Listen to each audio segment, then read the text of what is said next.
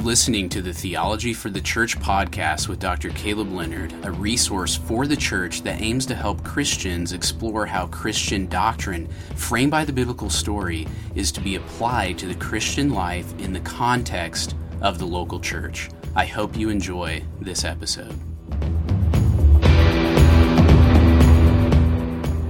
Welcome to the Theology for the Church podcast. Today I'm joined by Dr. Benjamin Glad, professor of New Testament at Reformed Theological Seminary in Jackson, to discuss the theology of Luke's Gospel. Dr. Glad, welcome to the show, and thank you for joining me for this conversation. Yes, of course, Caleb. Thanks so much for having me on. I appreciate your time. Yeah, absolutely. And, before we jump into some specific questions about our topic, since it's the first time I've had you on the show, would you mind sharing a little bit more about yourself for our listeners? How did you get where you are today? Maybe a little bit about your family and church ministry, educational background, those type of things. Yeah, I grew up in a conservative home, went to a conservative college, graduated, majored in Greek and Hebrew. I like studying the Bible. I like studying the languages, and I just sort of kept going. And here I am. I did not aspire to do this. I just aspired to teach the Bible, to pastor, something along those lines. But here I am. I've been married for 18 years. I have two kids, Judah and Simon, 13 and 10. And so I've been teaching here at RTS going on 12 years. So it's been a great thing. Oh, that's great. I appreciate you sharing that with us. And, we're going to talk about theology of Luke's gospel account. But I think before we get into kind of some, unique nuances of Luke and themes and things like that, maybe some of our listeners, it's been a while, their Bible reading plan since they've, been in Luke or even in a gospel for that matter.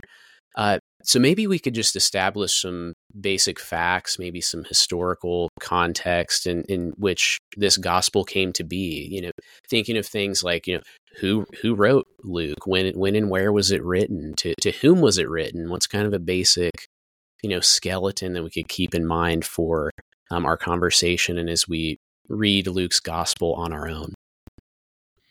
Yeah, I mean, it's probably dating a gospel is exceptionally difficult for lots of reasons. Yeah. Dating Luke is even more difficult because even more reasons. What does peg it in the mid-60s, roughly about 30 or 35 years after Christ ascends? And this guy named Luke wrote it. How do we know he wrote it? Well, that's a tricky thing too. All of our manuscripts have the title according to Luke, so we should assume that it's Luke. Paul tells us a little bit of helpful bits about Luke. One, that he's a doctor, and two, indirectly, that he's a Gentile. So here we have a Gentile doctor. We can read when we read Luke in Greek, Luke Acts in Greek. It's a pretty good Greek. It's better than I hate to put it like this, but it has a higher prose than a Mark. Mm-hmm. It's more polished than Mark's gospel, and whether that's because of Luke himself or the scribe that he used to write his gospel and Acts, that's kind of what we get. So here, what makes Luke more difficult, especially with Matthew too, is that they're going to use Mark's gospel when they write. They appear to have a copy of Mark as they compose, both Matthew and Luke. They have Mark's gospel in hand, and then Luke is going to write his gospel as a supplement or as a complementary account to what Mark gives us. And so Mark was written evidently a couple years earlier than Luke and Matthew. So that's why we put Luke's gospel in the 60s, could be late 60s, probably not in the 70s, probably not in the early 60s. So a lot of sort of conservative evangelicals put it right there in the mid 60s. The last event, so Luke and Acts were written together. They're published in a 2-volume set. And the last event that takes place is Paul in prison, or at least house arrest in Rome. And that is, he's going to serve or he's going to be in Rome from AD 60 to 62. And since Luke tells us that he was in Rome for 2 years, we can put the last date in Acts at around AD 62. So do you see that's how we arrive at the mid 60s? Yeah. So last event takes place AD 62 at the end of Acts. So it's got to be after that event, and it's most likely before AD 70. So 64, 5, 6, 7, 8, 9, any of those are really on the table. Once you get into the late 60s, you have the destruction of the temple, the siege of Jerusalem with the Romans. So, it makes it a little bit more difficult around there, but somewhere in there. Yeah, I think that's really helpful. And then if we were going to say, just kind of your take on, just breaking Luke into like major sections or like literary units that would help us kind of have a skeleton or kind of a rough outline of Luke. What's kind of the flow of his narrative? Yeah, so broadly speaking, Luke falls into 3 chunks: Jesus, his birth, the beginning of his ministry, his temptation, and then he's going to go up to Galilee. And from chapters 4, like midway through 4, all the way up through end of chapter 9, he's in Galilee.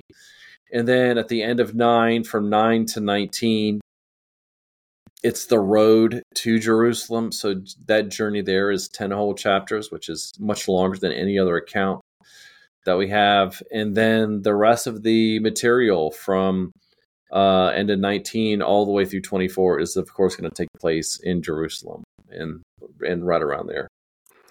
Yeah. I think that's helpful, just to kind of gain like an overall, framework. So when we start talking about certain, themes, we can kind of look at those different movements and see where those are taking place. And, I think another important intro question for any book really, but particularly the different gospel accounts is I think, what's Luke's reason, for writing this gospel, right? We said, hey, we already have Mark, right? Why was it written? And tell us maybe a little bit about Luke's writing style. Like, what's unique about, his style, right? I mean, we have 4 gospels. We have these different portraits of the life and the work and the ministry, of Christ. What's Luke's unique contribution? Why do we need the Gospel of Luke?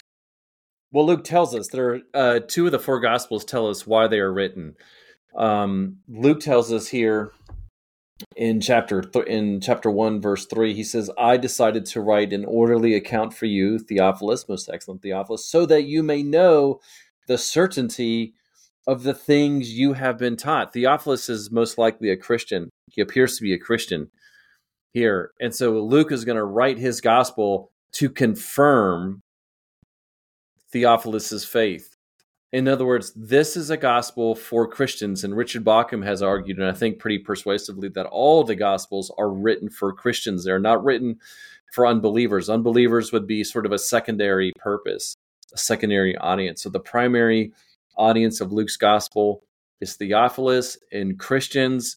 And why does he write this? So that they may know for sure that what they have heard is indeed true. It's an amazing thing. Those who struggle with their faith, they need to read the Gospels. I think a lot of people who struggle with what they believe, who is Jesus, they just simply don't know him. They haven't taken the time to study the Gospels. They probably just have some sort of a cursory understanding of him. They really need to trenchantly study. And one way to easily do that is to simply write out the Gospels. Just copy them verse by verse, chapter by chapter. Just copy them out, and you will be astounded how much you learn just by doing that easy thing. So Luke is going to write. You asked me 2 or 3 questions. Luke writes this book to confirm, to affirm Theophilus' faith, to give him a robust understanding of who Jesus is. What are some features? I already mentioned that this is a higher Greek. This is a more polished Greek. This is a difficult. I don't have my first year Greek students read this book. It really is a different level, and so it's a more polished. When he quotes the Old Testament, when Luke quotes the Old Testament, he draws from the Greek, a translation of the Old Testament. We call that the Septuagint. And obviously, when he alludes to the Old Testament, he's alluding to it in the Septuagint as well. So it's a very Greek book. Yeah. Luke is probably, Paul appears to at least indirectly label him a Gentile. He was probably, and again, we're guessing here just because of some things that we find in the book, he probably converted to Judaism and then he converted to Christianity. It doesn't appear that as though he was straight up pagan and then went from paganism into Christianity. He appears to have converted to Judaism. We call him a God-fearer, and then he became a Christian as a God-fearer. So that seems to be the trajectory here. Yeah, that's really helpful. And before we jump into some of the, biblical theological themes of Luke's gospel, I want to touch on what you kind of finished up with there, and that's like Luke's use of the Old Testament. And how can a good understanding of the Old Testament help readers understand Luke with greater clarity? And how can Luke help us understand kind of the shadows and types in the Old Testament with greater appreciation for their significance? By reading the Old Testament. I mean, how can you think about it. It's like watching a Marvel movie. And you don't know anything about the Marvel universe, about the Marvel stories, or with any, Star Wars. You've got to have some sense of the narrative. You have to have some sense of the big picture. Otherwise, you can still appreciate Luke's gospel without knowing the Old Testament. Well, of course you can. Just like you can appreciate a Marvel movie without knowing the full picture. You can get a basic level understanding. But if you really want to dig in to Luke, you need to know the Old Testament too. You need to use your cross references. Your cross references will tell you where are the prominent allusions, where are the quotations, so that you can trace them out. It's not particularly difficult. You just got to find a good cross reference. I like the Holman cross references. The NASB's cross references are pretty good. ESV, NIV's okay, but just take the time, look at those Old Testament cross references, and you'll see the connections pop out. Yeah, I think that's so true. I know for me, I found that in my own, life and study and ministry. Yeah. That the cross references are your friends. Like that's the ultimate Bible study tool, right? Of just taking the time of saying, okay, something's going on here. I should go find out the Old Testament context. I should see how the New Testament author is using this verse and seeing, is there some type of promise and fulfillment happening here? Is there some way that they're helping us understand, in a greater canonical context, right? That what's taking place here. And I think that comes so much to life in that first section of Luke with the birth of Christ and the temptation of Jesus and by Satan in the wilderness, and just seeing, how is Christ fulfilling these Old Testament types, these Old Testament, promises as the birth narrative unfolds, as his temptation takes place, and then kind of launching into his public ministry. It's good. And, in your book, From the Manger to the Throne, you highlight 7 biblical theological themes: the great reversal, peace on earth and in heaven, Israel, the Gentiles, and Isaiah's servant, the way of life, the success of the last Adam, the Son of Man's rule, and the Ancient of Days, and then 7th, the year of Jubilee, and really kind of unpack those in a really helpful way. And so I thought maybe just to kind of give our listeners a taste, I want them to pick up your book and read it. But maybe we could take, a few of these as kind of like a teaser trailer, for what they can expect to kind of find in each chapters. You kind of help us read Luke better for ourselves. So maybe we'll take kind of the first one here. You talk about the great reversal of exaltation of the humble and the humiliation of the proud. What's going on with this theme in the Gospel of Luke? Right. So in Luke 152, I think this is one of the key verses in the whole book. He says, God, or he, has brought down rulers from their thrones, but has lifted up the humble. This is from the Magnificat. This is Mary's song. It's in verse 52 of chapter 1. And here Mary is identifying a key aspect of Jesus' career. But we find, of course, this is a key aspect of not just Jesus' career, but the story of the Bible, the story of Israel. And we see this inversion, whereas the lowly, they become great, and those who are great become low. And really, this is brought sort of to a climax in Jesus' career. Of course, he's low, born in very poor circumstances, and yet he even descends into hell itself, in a manner of speaking, at the cross. And then where does he go? He's exalted to the highest position one can imagine, to the throne of God. Whereas those in authority, wicked rulers in Luke's gospel, what are they? They are demoted. So we have, whether it's political rulers, whether it's religious rulers, they are all demoted. So it's this inversion. It's a vertical inversion. The mighty and the powerful become low, and the low become exalted. And even Zacchaeus, right? This wee little man. Notice how Luke is quick to point out his stature, and I think it's because he wants to elevate him. Yeah, and I can't reading that section, you highlight this in that section, but just to thinking, I was actually reading when I read this book, I was in 1 Samuel, and so it was such a It was such You'll a see fun a lot of themes section. there. Yeah, it was such a fun section to read, because throughout the whole book you have like this the reversal, or the exaltation of the humble and the humiliation of the proud, and you even have that language of someone's physical stature, or appearance, and how that's linked. Right. How Saul was a tall guy, right? Tall and in stature, whereas David, who is this guy? He's the youngest. He's he's a shepherd. But yet he is exalted throughout his career. And of course, the Song of Hannah, the Magnificat here is probably modeled after the Song of Hannah. Yeah. So I find that super, super fascinating.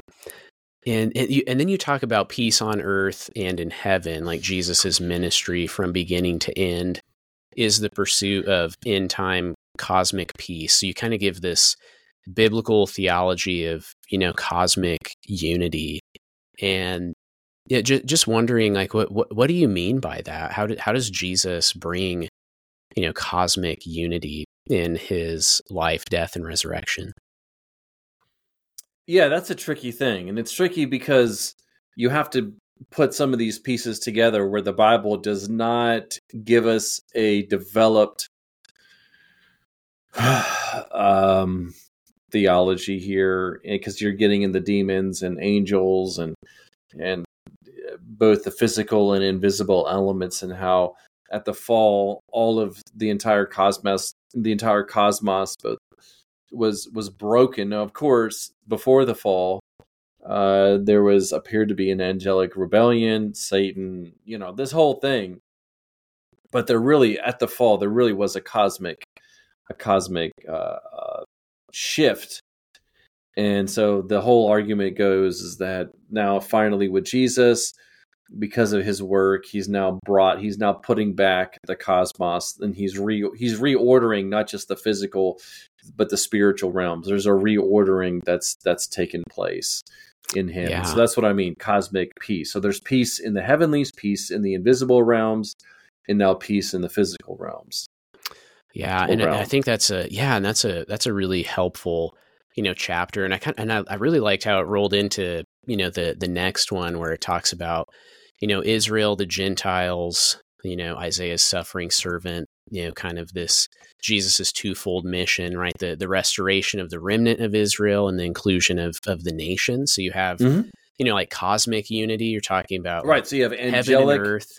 right? Heaven and earth, and then now we get into a horizontal dimension where the nations and the Jews, and how there needs to be unity, how Christ came to bring unity there as well. So that's what I mean. So that's why I did these: a vertical one, a peace in heaven, and then a horizontal one. And that's where the key verse here is found in Simeon, in his prophecies / praise in Luke 2:32, when Luke, he's alluding here the two texts from Isaiah: a light for revelation to the Gentiles and the glory of your people Israel.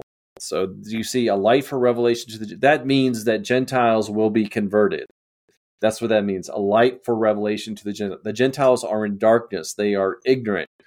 But Jesus is this light that Isaiah prophesied, and they will come into the fold. They will become Israelites, and then the glory of your people Israel. So Israel too, those lost within Israel, they will no longer be ignorant of salvation. They too will join in this process. So you have Jesus bringing cosmic unity, and now Jesus bringing horizontal unity, physical unity between ethnic. We call it ethnic unity between these two groups. Yeah, absolutely. And then you jump to the next chapter. You talk about the way of life, right? Well, how does that actually come to fruition, right? This Old Testament anticipation of a new or second Exodus, right? And its fulfillment of this unity is actually brought by like this second Exodus that Jesus fulfills and brings, right? So how does he do that? What do we mean by this second Exodus language? Yeah, so the Exodus, is obviously a huge event in Israel's career, but the event itself, coming out of Egypt, going through the wilderness and into the Promised Land, that becomes a paradigm of death and salvation. And we see Jesus. So, but not only that, before we get to Jesus, the Old Testament, especially in the prophets, anticipate a second Exodus, that God will bring his people out of exile once more, out of bondage, but he will do so in a way that's consummate. So when he brings his people out again, there's finality. They're not going to go through a third Exodus. It's a consummate redemption, that their bodies and their souls are redeemed. They're brought out of slavery, and they're brought into the new creation where God dwells. And so the prophets, Isaiah, especially Isaiah and Jeremiah and Ezekiel, those guys, they anticipate, they will call that the second Exodus in so many ways. And so now we see in Jesus himself, he goes through what Israel went through. In his baptism, he goes into the Jordan just as Israel passed the Jordan, and then on into the cross and the resurrection. That's his exile, and then on into the Promised Land. And so those who join themselves to Jesus, well, they participate in this second Exodus as well. And so that's all I'm trying to. This is a huge theme in Luke and in Acts. There are texts from all over Isaiah in both Acts and Luke, talking about the second Exodus. Very explicit texts that do that. So that chapter is just sort of an exposition of that idea. Yeah. And then in the Essential Studies and Biblical Theology series that you edit, was it Michael Morales that did the Exodus Old and New, where if people are really interested in that theme? Oh, it's great. It's a terrific book. That one's super, super helpful there. And I think it makes a lot of light bulbs go off, not just in the New Testament, but the Old Testament, itself, as he traces, that theme's really helpful. Your chapter's a great introduction to that. And then if people find that fascinating, I think that would be an excellent resource for them to check out. Morales is so good, and he's really, doing his best work. Yeah, he's great. Yeah. And you kind of hinted at this, the next chapter talks about the success of the last Adam, like Jesus's baptism, right? Subsequent temptation in the wilderness, kind of spearheading his ministry of redemption.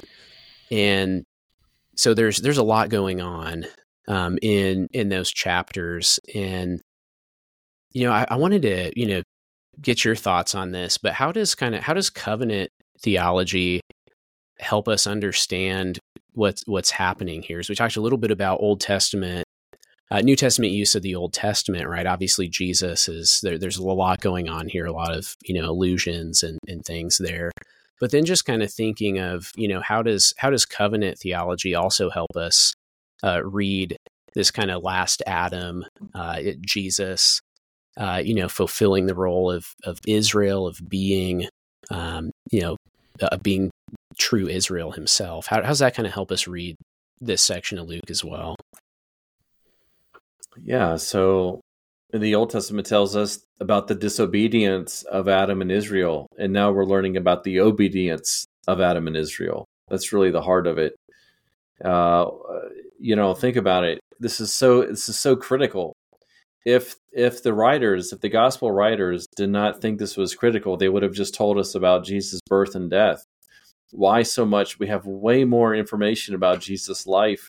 In fact, not all that much about when he was a boy. I know that wasn't common to the literature of the day to talk about him. It's the focus of his public ministry. But we have 4 accounts, and yes, Jesus' death and resurrection is a big deal. It's the climax of the accounts. But still, the amount of material that we have on Jesus' life is unbelievable. However, and think about this, with the possible exception of John, there's a possible exception there. Jesus' life is not in chronological order. We don't know if he healed this person first or that person or said this or did that. It's thematically presented. Why is it thematically presented? Because the gospel writers are trying to convince their readers that Jesus is this Adam, Israel, Yahweh. He's both. He's Adam, Israel, and Yahweh, and he's bringing about accomplishing salvation through himself. Jesus does things in order to redeem people.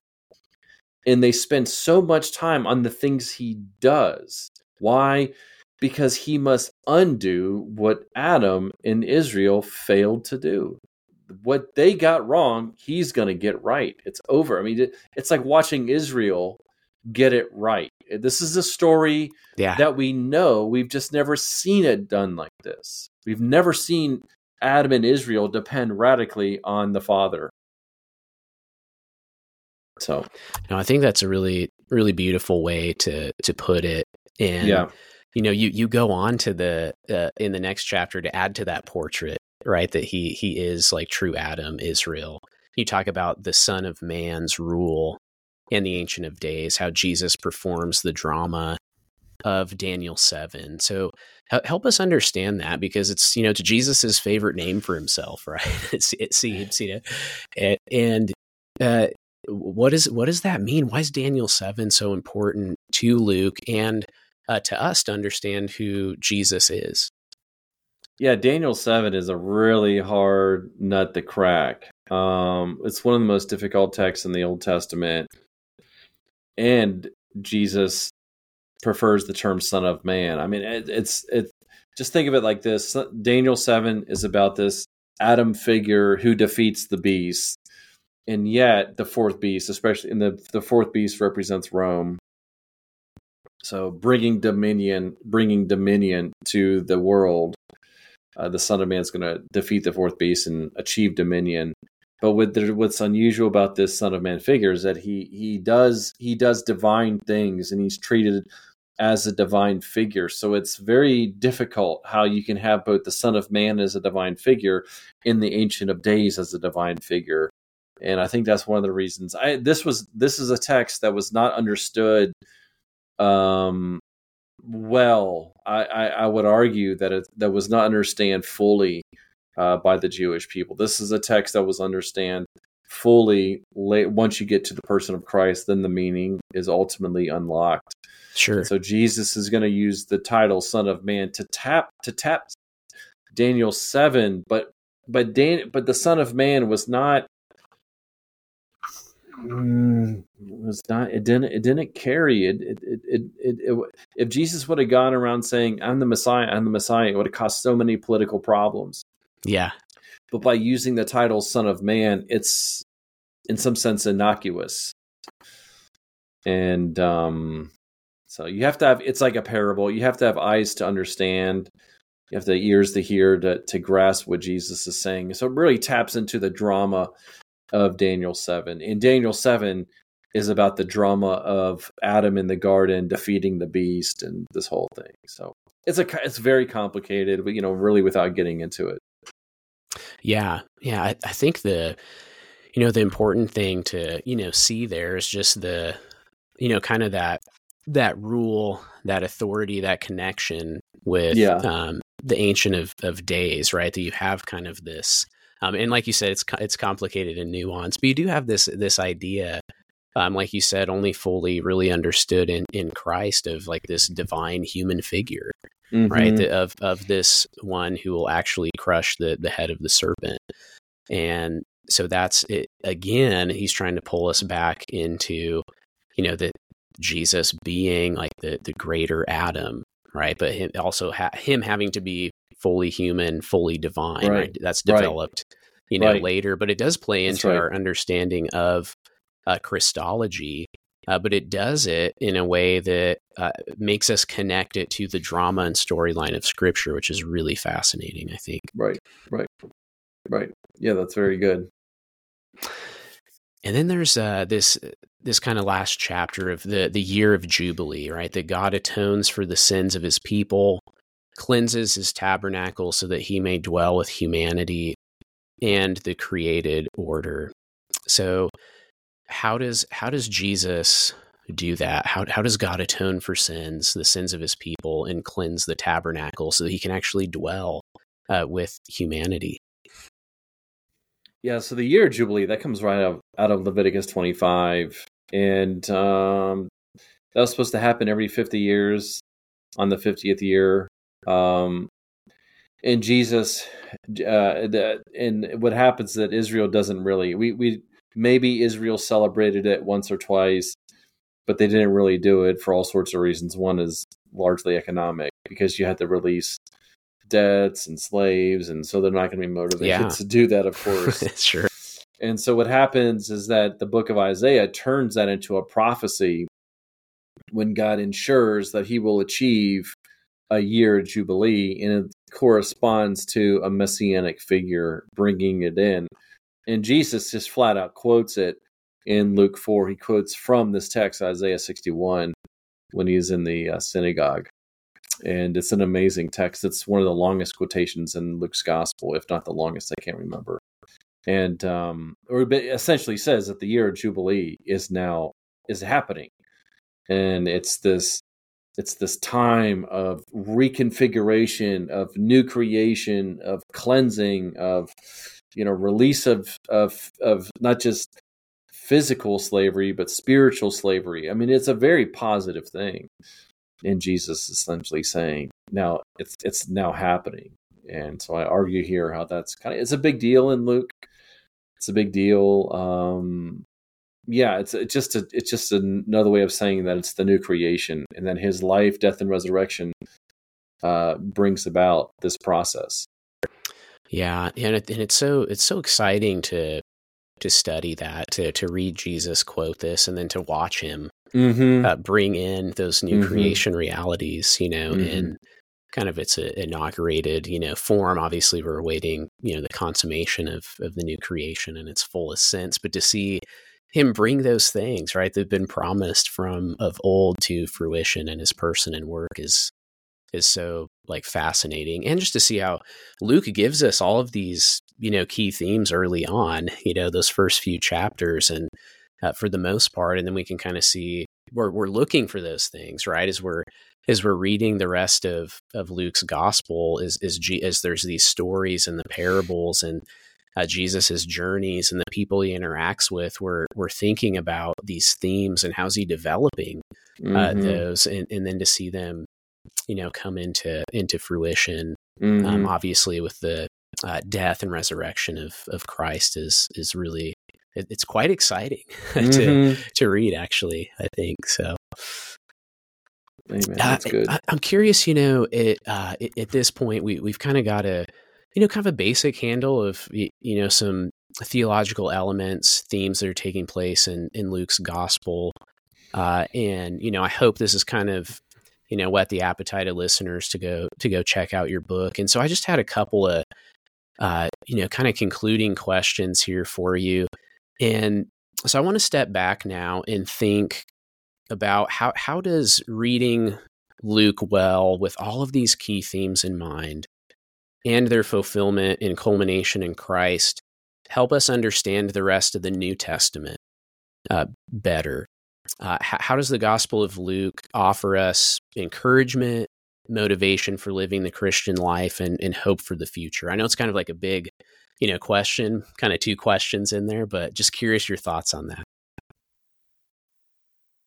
Yeah, I mean, we see, but it's not my first response is going to apply to all the Gospels. You're watching the story of redemption. This is the greatest story ever told. And so you're watching that story progress, move, take twists here and there. It's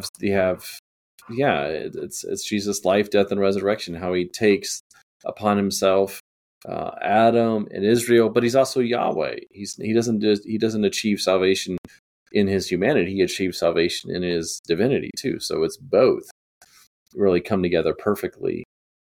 And so so it's this whole story of the Old Testament kind of compressed into Jesus' life. And so there's so many layers. It's so rich to unpack. I'm not quite sure that one person we're still unpacking all of that, 2,000 years later. In fact, it's so compressed. Absolutely. It's so compressed, which is why we have 4 accounts. One gospel is not able to tell that story. So you got to have 4 of them do it. And then how is it, so then you have the rest of the New Testament is just an application and unpacking of that event. That's the New Testament. And then how do we apply it today? Well, I mean, it's like it's not just Jesus' story. It's not just Israel's story. This is our story. And these are our parents. These are our forefathers, and Christ is our Savior. And so we're watching him do what we cannot do. And what is true of him is now true of us. And so and then on the other hand, we've got to live this out. It gives comfort. We all have doubts. We all go through very difficult times. But that's why these documents were given to us. And that's why we don't just read them one time. We read them over and over and over again. Like, you don't just read the Bible once. You don't just read one passage. You read the whole thing over and over and over, and you never stop doing that until you die. In fact, even in the new creation, I suspect that we will still read the Bible and still explain the Bible. I don't think the Bible's going away. So, this is just part of our life. We listen to it, we obey it, we apply it. Luke, in particular, talks about the elevation of the lowly. So, I mean, that can apply to all of us. And then, of course, in the ethnic dimension, finding complete unity across ethnicities is massive in our society. And no matter where you are in the world, that's a really big deal. Yeah, and I appreciate you highlighting just a few of those things. And, there's massive, applications and many applications. Applications are, there's so many because we're different people in different contexts, struggling with different things, different stages of life, right? There's, in the gospel offers hope to all of those circumstances and situations, and helps us to be able to overcome, those obstacles, to, be joyful with those who are joyful, and to weep with those who are weeping and they're suffering, and to realize that that's not an uncommon human experience, right? But we also have the hope of a future when Christ returns, right, to fully consummate his kingdom and usher in the fullness of the new creation. And so that's something we just have to continually ground ourselves in it. And like you hinted at also, just this discipleship is a lifelong journey, right? None of us knows when we're going to be with the Lord or when the Lord will return, but I'm not going to read Luke one time as a Christian, at least I shouldn't, right? But 20 years from now, am I going to pick up different nuances? Am I going to be able to recognize the different significance of this particular passage or theme? It's like, well, I hope so, because by that time, hopefully I've read through it, a few dozen times. I've heard a sermon series on it. I picked up a book like yours to help me grasp kind of the theology behind this. And so I find that so encouraging. I always want people to feel like, I don't have to know everything right now, right? I want to, but that can feel like really overwhelming to the point of being debilitating.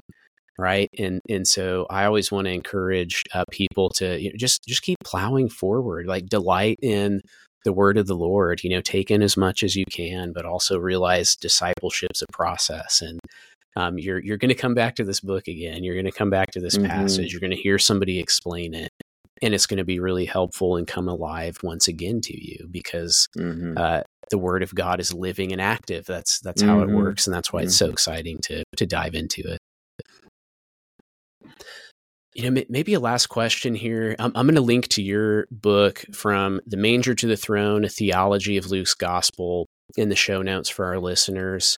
It's a great book. I really hope they pick it up.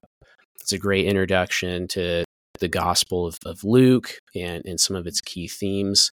But maybe, would you recommend some other resources for us that our listeners may find helpful? Maybe they're considering picking up maybe a intermediate to intro level commentary, or, maybe there's someone looking for just a book to study for, personal Bible study, or to maybe would help them if they're maybe teaching through Luke's gospel in a Sunday school class, those type of things.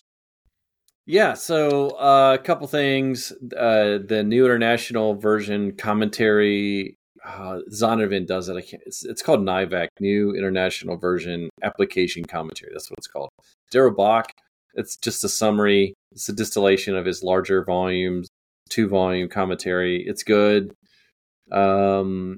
David Garland, in another Zondervan series, wrote a commentary on Luke. That one has Greek in it. It's more on the seminary level, but it's pretty good.